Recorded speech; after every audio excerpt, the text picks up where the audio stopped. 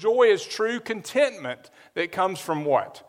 That comes from faith in Christ. Emotions, happiness, sadness, those things are temporary, dependent upon circumstances, dependent upon things, but joy is eternal. It is dependent upon Christ. And we as God's people should be a people of joy. If nothing else, we should be described by love. We should be described love for each other, love for Christ, but we should also be described by joy. And so we need to be a people of joy. We've been reminded Paul uses the word 16 different times in the book of Philippians. It is a book of joy. That's why we've been in this series, Joyride. We want to experience joy. We want to share joy with others. We know that we are commanded to be joyful. We know that joy is a choice. It's not something that is just naturally going to happen. But we should be a people of joy because we have grace from above and peace from within. The grace of God, the peace of God. Grace is something that happens to me that I cannot earn, that God gives me. Peace is something that happens within me that's not dependent upon my circumstances. We talked about the peace of God that passes all human comprehension. And because of those things, we've received grace and we have peace available. We should be a people of joy. Years ago, when I moved out of my parents' house, right before Mandy and I got married, I moved into a new position at a new church and a new house. My parents helped me move in. They left. After they left, I realized my dad had left me a letter on the bed in the room in the new house where I was staying in. I opened that letter and I read it. It was some instructions that my dad gave me, some life lessons that he wrote down for me that he had never shared with me in person, some things he had learned as a husband, as a father, and the weight, the reality, the importance that he felt and when he realized his role as the spiritual leader of his home. And I took that advice and I've carried it with me and I've tried to follow that advice. I've tried to be that person. But in that letter were my dad's instructions to me, some things he had learned. And what we've seen over the past 7 weeks, again, this is week 8, is Paul's instructions, his advice to the Philippian church on how to live with joy. And you and I have hopefully learned from this letter how we can receive and maintain joy in life. And today we look in chapter 4, verse 14, beginning in verse 14, we look at Paul's final instructions to the Philippians, the closing of this letter. Paul gives some more instructions on how to maintain joy in life in this letter. We should do our best to follow these instructions to the T. And what he tells us is a few things. First, he shows us the importance of displaying compassion. If we're going to have joy in life, then we need to have compassion and show compassion towards others. Look at verse 14. Still you did well by sharing with me in my hardships, and you Philippians know that in the early days of the gospel, when I left Macedonia, no church shared with me in the matter of giving and receiving except you alone. Now, Paul had a lot of needs as he traveled. This is his second missionary journey when he meets the Philippians. Now it's later on, he's in Rome at the time of the writing of this letter. And all of the journeys that he went on, he had different needs. He had hardships, he had heartache, he had pain, he had suffering, he had needs. And we see that through it all, the Philippians supported him. Not always financially, as we talked about last week. It had been a while, but they always cared for him. They always prayed for him. They were partners with him in ministry. And that word, partner, is important. The way he describes the Philippians, it means fellowship, partnership. It really, the real meaning is active participation. What he's saying here, the Philippians had supported him when no other church had. That they had been with him through thick and thin.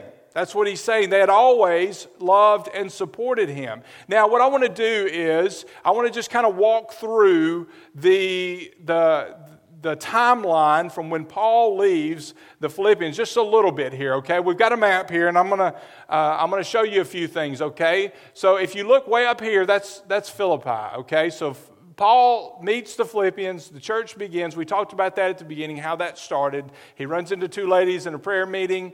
They come to Christ, and then, of course, there's the jailhouse rocked. He and Silas in the jail. The jailer comes to Christ, and then the Philippian church starts, and revival breaks out, okay? Well, 10 years prior to the writing of this letter, the Philippian letter, Paul's letter to the Philippians, Paul leaves Philippi and he travels to Thessalonica right here, okay? And when he goes to Thessalonica, the Philippian church continually, frequently sends people to him with gifts to support his ministry. Now, Thessalonica, while, they were more wealthy than the Philippians were poor. The Philippians sacrificed and provided for Paul's needs. Well, time goes on and Paul leaves this whole area of Macedonia and he travels down to Corinth. He ends up in Corinth, and we read in Corinthians that Paul received, Corinth was very wealthy, but they were also very proud, and Paul didn't want them to misinterpret his purpose for being there, so he would not receive money from them. What he did do is he received money. The Philippian church continued to provide for his needs. On and on and on, continually, they had done that. Well, we get to the book of Philippians, and as we talked about last week, Paul mentions, hey, in verse 10, chapter 4, verse 10, he says, you haven't supported me financially, materially in a while. It's been a while, but now you're renewing your love for me. So some time had passed. They hadn't seen each other face to face in 10 years. They had sent representatives to him. Even when he left Philippi, they didn't get mad at him. They didn't get upset with him. They understood he had a mission to accomplish. And then when he goes to Thessalonica, they continue to support him. There were times in Paul's ministry where things were going well, and others criticized him for doing it for false motives. They didn't do that. They continued to support him. There were times in his ministry where things weren't going so well. There were no fruits to show. There was no fruit to show for his labor. They didn't doubt him. They didn't criticize him. They continued to support him. Not always financially, but yes, sometimes and always through love, support, and prayer. They continually supported him. Time and time again, they were with him. And again, it's been a while since they've had the opportunity to support him materially, but now he's in prison. And while they had sent people to be with him in prison before, now he's in prison in Rome, and they send Epaphroditus not only to be with him, but also to bring him some things he needs, financial, material support. And he's thanking them for this. And he's writing them this letter to show them how much joy he's received and to encourage them not to lose their joy. They showed compassion on Paul. Time and time again, they continued to support him. And the reality is, there is no other church that supported Paul the same way or as much as the Philippian church did for him. They loved Paul and they showed it, which goes to show the old saying, actions speak louder than words, right? I say I love you. Well, if I really love you, I'm going to show you that I love you, which reminds us of a truth. Intentions are not the same as actions, and my responsibility to act will not be negated by my refusal to respond to someone's need. I'm responsible because I'm a child of God who has been blessed much, received grace and peace, mercy, all of those things God provides for my needs. I'm responsible to provide for the needs of others when God gives me the opportunity. Simply because I choose not to, that doesn't change the fact that I'm still responsible to do that. I'm still supposed to meet others' needs. And so what Paul is saying is, hey, you have met my needs, you have brought me great joy, and you have done exactly what God's called you to do. Your actions show that you truly do love me. And so how concerned, question for myself, for all of us, how concerned am I about the needs of others? What do my actions show, my daily actions, whether or not I meet people's needs, what do my actions show about my heart's concern for the needs of others? Do they show that I'm concerned at all? Again, actions speak louder than words, and the Philippians had shown Paul that they loved him. They showed compassion. Next, Paul tells us to give generously. He tells us to give generously. And they did. Man, they didn't have anything. They were broke. They were poor. Yet they continued to support him when they had the opportunity, time and time again. Look at verse 16. For even in Thessalonica, you sent gifts for my needs several times. Not that I seek the gift, but I seek the profit that is increasing to your account. Now listen, money's not everything, but it is something. We need money to live, don't we? I very seldom preach through series on stewardship. Every now and then I'll do that, but what I've found is that in preaching through God's Word, it comes up time and time again. And this is one of those times. Paul is talking about their being willing to sacrifice to give for his needs. And listen, he's saying, I don't necessarily need this. I've learned to have how to be content with a lot or a little. We talked about that 2 weeks ago. But he knows the importance of our giving to support the ministries of the church and of sharing the gospel, the Great Commission. What they were doing by supporting Paul is that they were partnering with him through their giving. And that's how he describes them. They are sharing with him, not only in his sufferings, but they are partnering with him. They couldn't be there with him. They were ministering to their community. But what they could do was give to support what he was doing when they had the opportunity. Again, it had been a while, but they had a pattern of doing that. They had given to support his ministry. And Paul's saying, by your giving, it's like you're here with me. You're partnering with me in ministry. See, here's the problem, though. And listen, I'm not preaching on this because we're not a giving church. You are a giving church. You're a generous church. I mean, I'm not trying to make you feel guilty if you don't give. That's not my job, okay? What I am saying, and what Paul is saying, is that this giving is a biblical indicator of your spiritual health and maturity. The problem is, many churches have a lot of ninjas in them. What do I mean by that? Well, ninjas, in church speak, okay, ninjas show up on Sunday morning and then they vanish. They don't serve in the church in any capacity, and they don't give to support the ministry of the church. So here's my advice. Here's Paul's advice, my paraphrase. Don't be a ninja, all right? Because you're missing out on growth that's vital, okay? We need people, not ninjas, we need people that will support by using their time, their talents, and their tithe, their gifts to support the ministry of the church. Because what is happening here, Paul, he's showing them that this is a sign, and one of the reasons he's praising them is because, hey, he's saying this is a sign that you have grown spiritually. He was there when the church began, and their generosity was a sign of their spiritual maturity. And the reason this is the case, 2 reasons. First, like in the case of Zacchaeus in Luke chapter 19, we see Zacchaeus is saved by Jesus. He had cheated people. He was a tax collector, had cheated people. And so once he was saved, he realized his sin, and he said, I'm going to give half of my wealth to the poor, and those that I've cheated, I'm going to give back 4 times what I took from them. Giving is first a sign of a regenerate heart. Generosity shows that my life has been changed, that I've received much and I want to give much. It's also a sign, second reason, it's a sign that giving to the ministry, that I'm a partner in that ministry. It's evidence of my participation in the spreading of the gospel. You know, we can't go, not all of us can go overseas. I mean, hopefully you will at some point in your life. I think every believer should. But there will come a point in your life where you're not physically able to do that. Or that because of your family, because of your responsibilities, or you're just not called to go on the mission field full time or whatever. But we can all partner with those who are doing that by giving. So it's a sign that I'm participating. And the people in Philippi were models of this, even in Thessalonica, Paul says. Thessalonica was wealthier than Philippi, the Philippians, but they gave sacrificially, and they continued to do that. You know, in our day and time, we've come to believe that money's evil, and that's not true, okay? I mean, we need money to live. Now, allowing yourself to become consumed with greed, the love of money, the Bible says, is the root of all kinds of evil. Corruption with money can lead to evil. It certainly can breed corruption, love of money.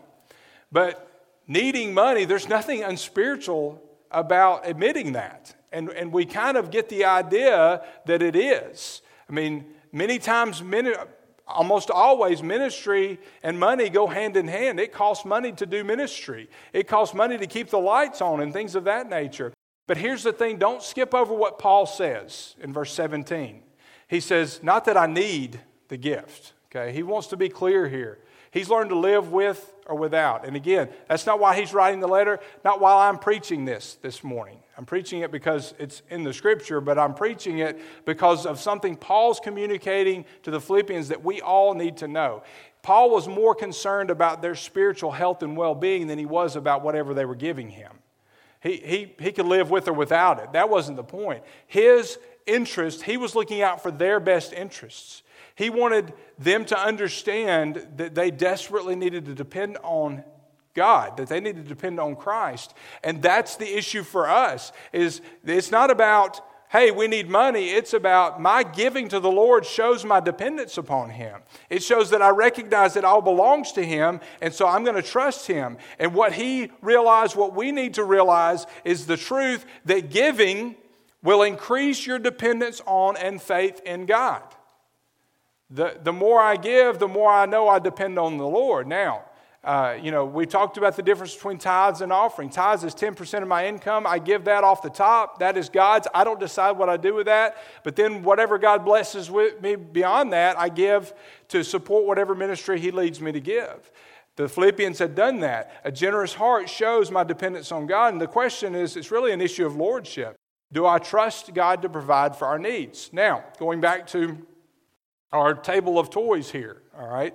There are different things that people put their faith in, that they try to draw security from, right? There are a lot of different things that we try to draw our security from.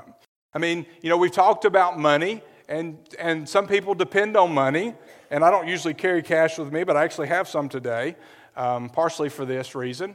But, some people depend on money. The reason giving is hard for some folks is that some folks, they put their trust in their faith. The more dollars they have in their bank account, the more secure they feel. But the problem with that is that's temporary, right? Paul said, I've learned to live with a lot. I've learned to live with a little, whether well or suffering, whatever the case may be. And joyful people are people that learn to live with a little. But a lot of people put their faith in the almighty dollar.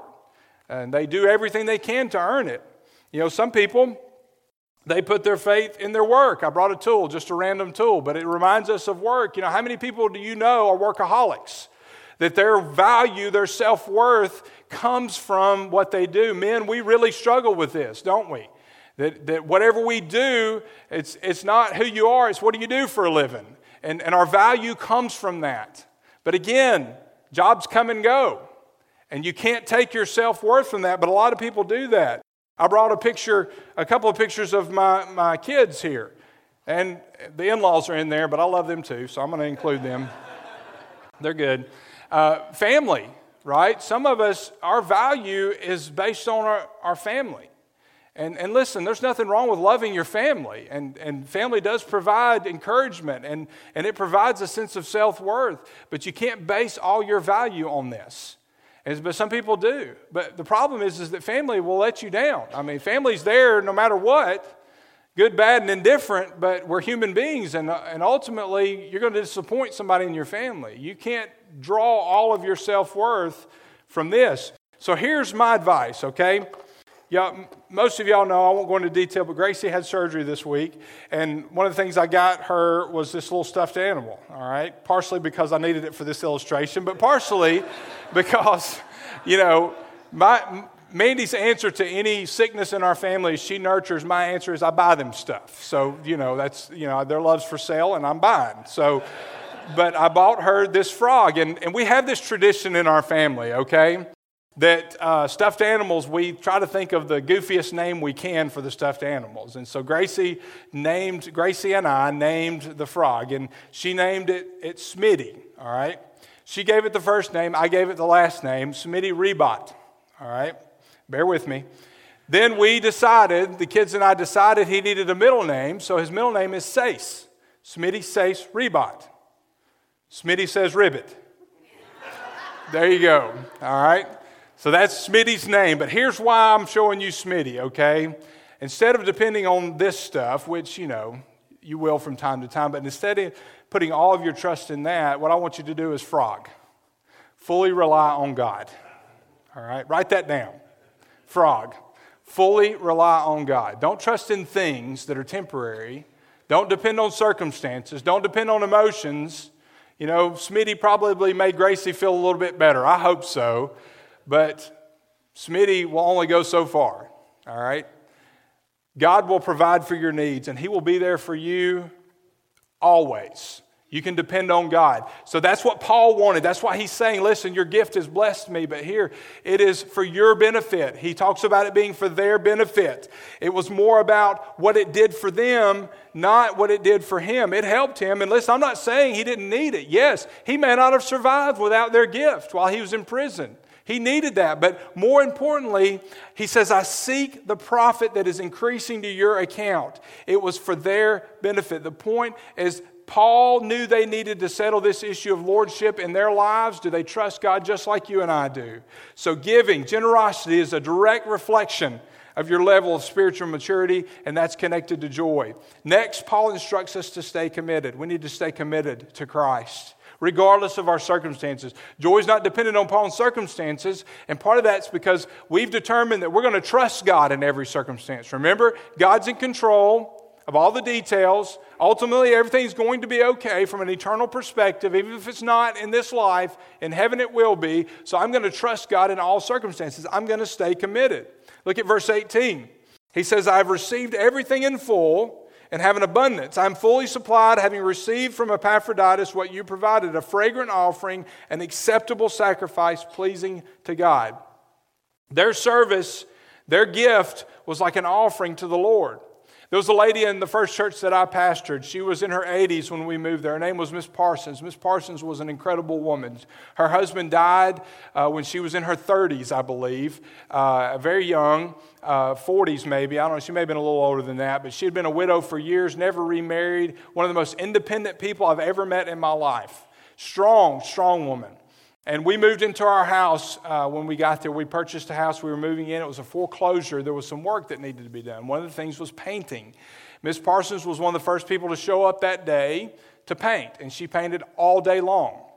Well, at the close of the day, we were all doing some things. We had gotten the painting done that we needed to get done, and I heard a leaf blower upstairs in one of the bedrooms. Well, I walked upstairs and Miss Parsons was hanging out a second floor window trying to blow leaves out of my gutter. And I was like, Miss Parsons, please. You know, I didn't want to be responsible for the death of Miss Parsons. I mean, and so I finally got her to come inside the window, but that was just who she was. I mean, she worked tirelessly. She was constantly helping people. If you moved in her neighborhood, anywhere within like a 5-mile radius, you could better believe she was going to show up at your door that next day, the day or the day after. And her first question was going to be whether or not you knew the Lord. And if you didn't, she was going to share the gospel with you. And the other was she just wanted to get to know you, because she wanted to build a relationship with you. To the day she had to go into an assisted living where she could not live on her own, to the day that happened, she was bringing people into the church that she had met that had moved into her neighborhood. That's just who she was. She was a sacrificial servant of the Lord. She gave her time. She gave material things, but she gave everything that she had to serve the Lord. And that's commitment. That is true commitment. And that's what Paul wanted for the Philippians. That's what we need to have. I mean, this sacrificial commitment of the Philippians, because of that, Paul's needs were met. And he talks about that their gift was like an offering. It was a fragrant aroma that brought joy to the Lord. It was an offering, yes, given to Paul, but ultimately given to the Lord Jesus Christ and was pleasing to God. You know, I'm not talking about just money. I'm talking about time. I'm talking about giving myself as a sacrifice to the Lord, committing that much to the Lord. And I want to share with you a truth. You and I are investing in our future whether we know it or not. Today, whatever you do today, you're investing in tomorrow. However you spend your time, you're investing in the future. So it's best we be intentional about it. And Jesus tells us in Matthew chapter 6, verse 21, your heart will always be where your treasure is. Your attention will always be drawn to where your treasure is. So what is your treasure? Or where are you investing your time, your money, your talents? Wherever your treasure is, whatever you're drawing your worth from, if it's one of these temporary things, that's where your heart is.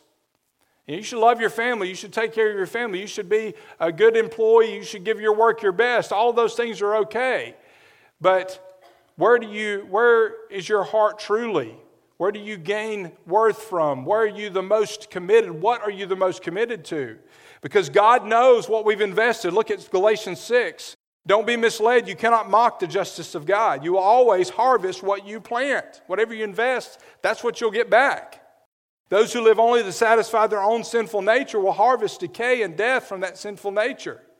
But those who live to please the Spirit will harvest everlasting life from the Spirit. When God's in our hearts of compassion, sacrificing for the needs of others, then He receives glory in that. There's joy for us in that. When we give to support the spreading of the gospel, there's joy in that. There's value in that. When we sacrifice our time, ourselves, for the needs of others, there's joy in that. There's value in that. And it all goes to speak to our level of commitment to our Lord and Savior Jesus Christ. You see, commitment is kind of like buttons. I've got some buttons here. Commitment, and it's kind of like these buttons. You know, I've got a button-up shirt on today. What would happen if my buttons were not there? My shirt would just be open, right? I mean, buttons hold things together, don't they? And that's the purpose of a button, is that it holds things together. Shirt, pants, whatever the case may be. And our commitment is kind of like these buttons. The commitments we make to the Lord and for the Lord draw us closer to Christ. Our commitments draw us closer to Him. So what is your level of commitment? What's my level of commitment? What do my actions say about my commitment? What do they say about where my treasure is? Where is my heart? You know, the things that I invest in, that's where my heart is. And so our commitments need to be strong. It's no mistake that the most joyous people in life are also the most generous. They've got their commitment straight. They're committed to the Lord Jesus Christ. They've learned to live with little. They're like Paul. I can have a lot or have a little. My joy is the same. I'm committed to Christ. I'm walking in fellowship with Him. I have all I need in Him, in Jesus. Your commitment, stay committed. And when we get to that point, it's a whole lot easier to give God glory in every situation, which is the next step, the next piece of advice that Paul gives us. To give God glory in every situation. Verse 19, my God will supply all your needs according to His riches. Now to our God and the Father be glory. He glorifies God. He's setting the example forever and ever. You know, start with that phrase, according to God's riches. It's like this. If I had $1 million, which I don't, but if I did, let's play the game. If I had $1 million and I said, hey, I'm going to write you a check for $100 out of that million, that would be somewhat generous, right? I mean, that would be something. Well, that would be out of my riches, right? It would be a portion out of my riches, but that's not what Paul says. God will supply all of your needs according to. So with our analogy, that would be the equivalent of me having $1 million and just giving you a blank check. Okay? Now here's the deal. You know, a bank account's limited. You know, we're talking about an imaginary bank account here, an imaginary check with an imaginary endless number of zeros. Because I know you all would not choose to use the whole $1 million, right? But, you know, it's there. But here's the thing. The controlling element is what? In Christ. He will meet your needs, and the controlling element is Him, which means it's in Him and from Him. So it's according to His character, according to His plan for your life, for my life, and according to what's best for you from His perspective. It's not a blank check in the sense that, hey, I can just ask God for anything and He's going to give it to me. It is the promise that it may not be the way you think it should be, but God will take care of you. And He will take care of me. He will supply. But hey, the verse is still there. It's according, in proportion to His riches, the infinite riches of God. That's what He uses to draw from to provide for your needs and my needs. What an amazing promise. What an amazing source of joy to know that God is going to supply my needs and your needs. And that He gets the glory. Whether it's a promotion at work, you glorify God. Yeah, you worked hard for it, but He gets the glory. You've been dealing with an illness. You've been to doctors. You've talked to different people. It hasn't gone away. And then suddenly God provides healing. The doctors can't explain it, but you, even though you can't explain it in medical terms, you give God glory. He deserves the glory. You've got a child that's been a challenge since day one, has grown up and been a challenge their whole life. They've grown into adulthood. They're still a challenge. And just about the time you're ready to throw up your hands and give up, suddenly they turn their life over to the Lord. You praise God. Yeah, there were a lot of blood, sweat, and tears in raising that child, but you give God glory. And here's what happens when you do that. Giving God glory in any and every situation releases me from responsibility that's not mine to begin with. It's God's responsibility to provide for your needs, not yours. It's God's responsibility to solve the problems in your life, not yours. As long as I am faithful, as long as I walk with the Lord, as long as I'm committed to the Lord, as long as I have found contentment and satisfaction in the Lord, I'm glorifying Him in every situation. I've made that determined decision to praise Him. As long as I am faithful, God will provide. It's His responsibility, not mine. And boy, does that produce joy. To not try to deal with all that on my own, because I can't. There's no way any of us can. It's His responsibility, not mine. God will provide. He promises to provide. The Philippians had kept Paul well supplied, and what Paul's saying to them now is, hey, He's used you to meet my needs. Now He's going to meet your needs. He will provide for your needs according to His riches and glory. My God will supply all of your needs. Every need, not every want, not every need, not every greed, okay? Not everything they want, but what they need, He would supply. Another key to maintaining joy along this ride of life is found in the next few verses. It's here that Paul reminds us to behave like saints. We need to behave like the person we say we follow.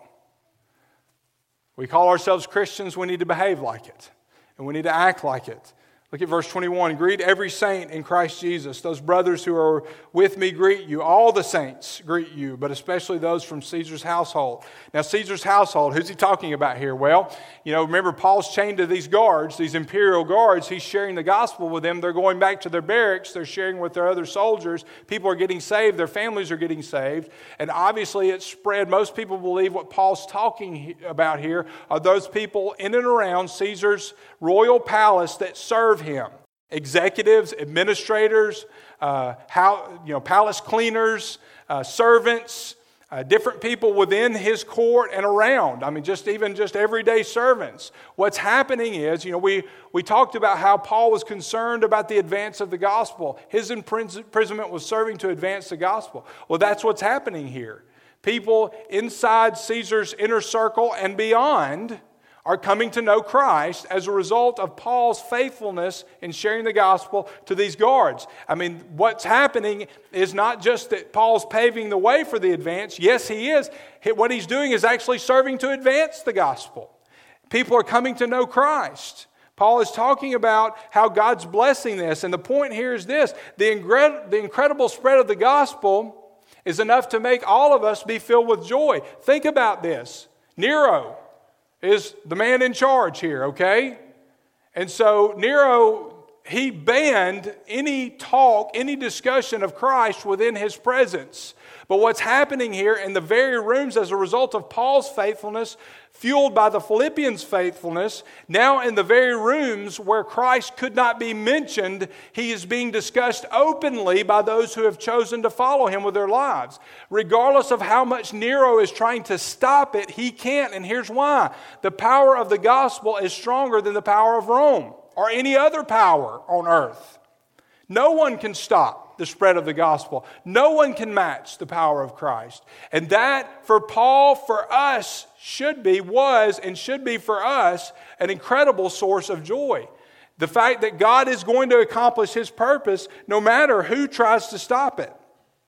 It's part of the miracle of salvation, right? You think about these people who you never thought, these guards who you never thought would come to Christ. They're now coming to Christ. It just goes to show you that the gospel is available to everybody. That there's no person who's too far gone to be saved, and there's no place that's too hard or too dangerous for God to reach, too corrupt for God to reach. God can change the world. He can change lives, no matter who they are. We all have an opportunity to follow Christ, each and every one of us. But servanthood is sainthood. We're called saints, but sainthood, even though you're a child of God, it doesn't necessarily mean you're living like a saint. And praise God that these people are being saved, but we all need to behave like saints. We need to behave like followers of Christ. If you're not walking with Christ, you won't be living as a saint. And Paul wants them to continue in their faith. We need to behave like saints, and we should also live in God's grace. We live in God's grace. Everything that we are is because of His grace. His gift of salvation, His gift of mercy, His gift of provisions for daily life. It's grace. Look at verse 23. The grace of the Lord Jesus Christ be with your spirit. You know, grace is the most precious gift that you can offer. It's the most precious gift that God offers us. By this time, grace was the theme of Paul's life. You know, what the law could not do, grace did. On that road to Damascus, Paul encountered grace and realized that all of the works he had done prior to that moment were all rubbish. It was the grace of God that transformed his life. It was the grace of God that the message of grace that he took to the Gentiles, the people that God called him to reach with the gospel, it was a message of grace. It was grace that transformed his life. It was grace that would transform the lives of others. And any man, woman, child whose life had been radically transformed by grace like Paul's had, that person would shout it from the rooftops from the rest of their life, and that's exactly what Paul did for the rest of his life. He shouted the message of grace. By grace, he had been saved. Not through any works that we would do. We can't boast. It is a gift of God. Eternal life through Christ. Grace was the message of Paul's life. It was his message to the Philippians. It's his message to us. Now I want to read to you a letter written to a man on death row by the father of the man that he participated in killing. All right? You're probably surprised that of all people, I'm writing you this letter, but I ask you to read it in its entirety and consider its request seriously. As the father of the man whom you took part in murdering, I have something very important to say to you. I forgive you. With all my heart, I forgive you. I realize it may be hard for you to believe that, but I really do forgive you. At your trial, when you confessed to your part in the events that cost my son his life and asked for my forgiveness, I immediately granted you that forgiving love from my heart. I can only hope that you believe me and will accept my forgiveness. But this is not all that I have to say to you. I want to make you an offer, the father says. I want you to become my adopted child. You see, my son who died was my only child, and I now want to share my life with you and leave you my riches. This may not make sense to you or anyone else, but I believe you are worth the offer. I've arranged matters so that if you will receive my offer of forgiveness, not only will you be pardoned for your crime, but you will also be set free from your imprisonment and your sentence of death will be dismissed. At that point, you will become my adopted child and heir to all of my riches. I realize this is a risky offer for me to make to you. You might be tempted to reject my offer completely, but I make it to you without reservation. I also realize it may seem foolish to make such an offer to one who cost my son his life, but I now have a great love and an unchangeable forgiveness in my heart for you. Finally, you may be concerned that once you accept my offer, you may do something to cause you to be denied your rights as an heir to my wealth. Nothing could be further from the truth. If I can forgive you for your part in my son's death, I can forgive you for anything. I know you will never be perfect, but you do not have to be perfect to receive my offer. Besides, I believe that once you have accepted my offer and begin to experience the riches that will come to you from me, that your primary, though not always, response will be gratitude and loyalty. Some would call me foolish for my offer, but I wish for you to call me Father. Sincerely, the Father of Jesus. See, that letter was written to you, and it was written to me. God had every right to deny us life, to let us waste away and die and spend an eternity separated from Him in hell. Instead, He chose to offer us forgiveness. Even though we all had a part in His Son's death, He offered us forgiveness. He welcomes us into His family. And one day, He will receive us into heaven to be with Him for all of eternity. Now, if that's not enough to give you joy, I can't help you. It gives me joy. Joy that only comes from faith in Jesus Christ. So question number one, how have you responded to God's love letter to you? If you're searching for joy, if you're searching for meaning, contentment, purpose in life, you'll never find it outside of a relationship with Jesus Christ. For those of us who know Him, are we drawing on His strength, on His mercy, receiving His peace that passes all understanding? Are we living in joy? Joy only comes from faith in Christ and right fellowship with Him. God offers it. It's available. So will you receive it and live in it today?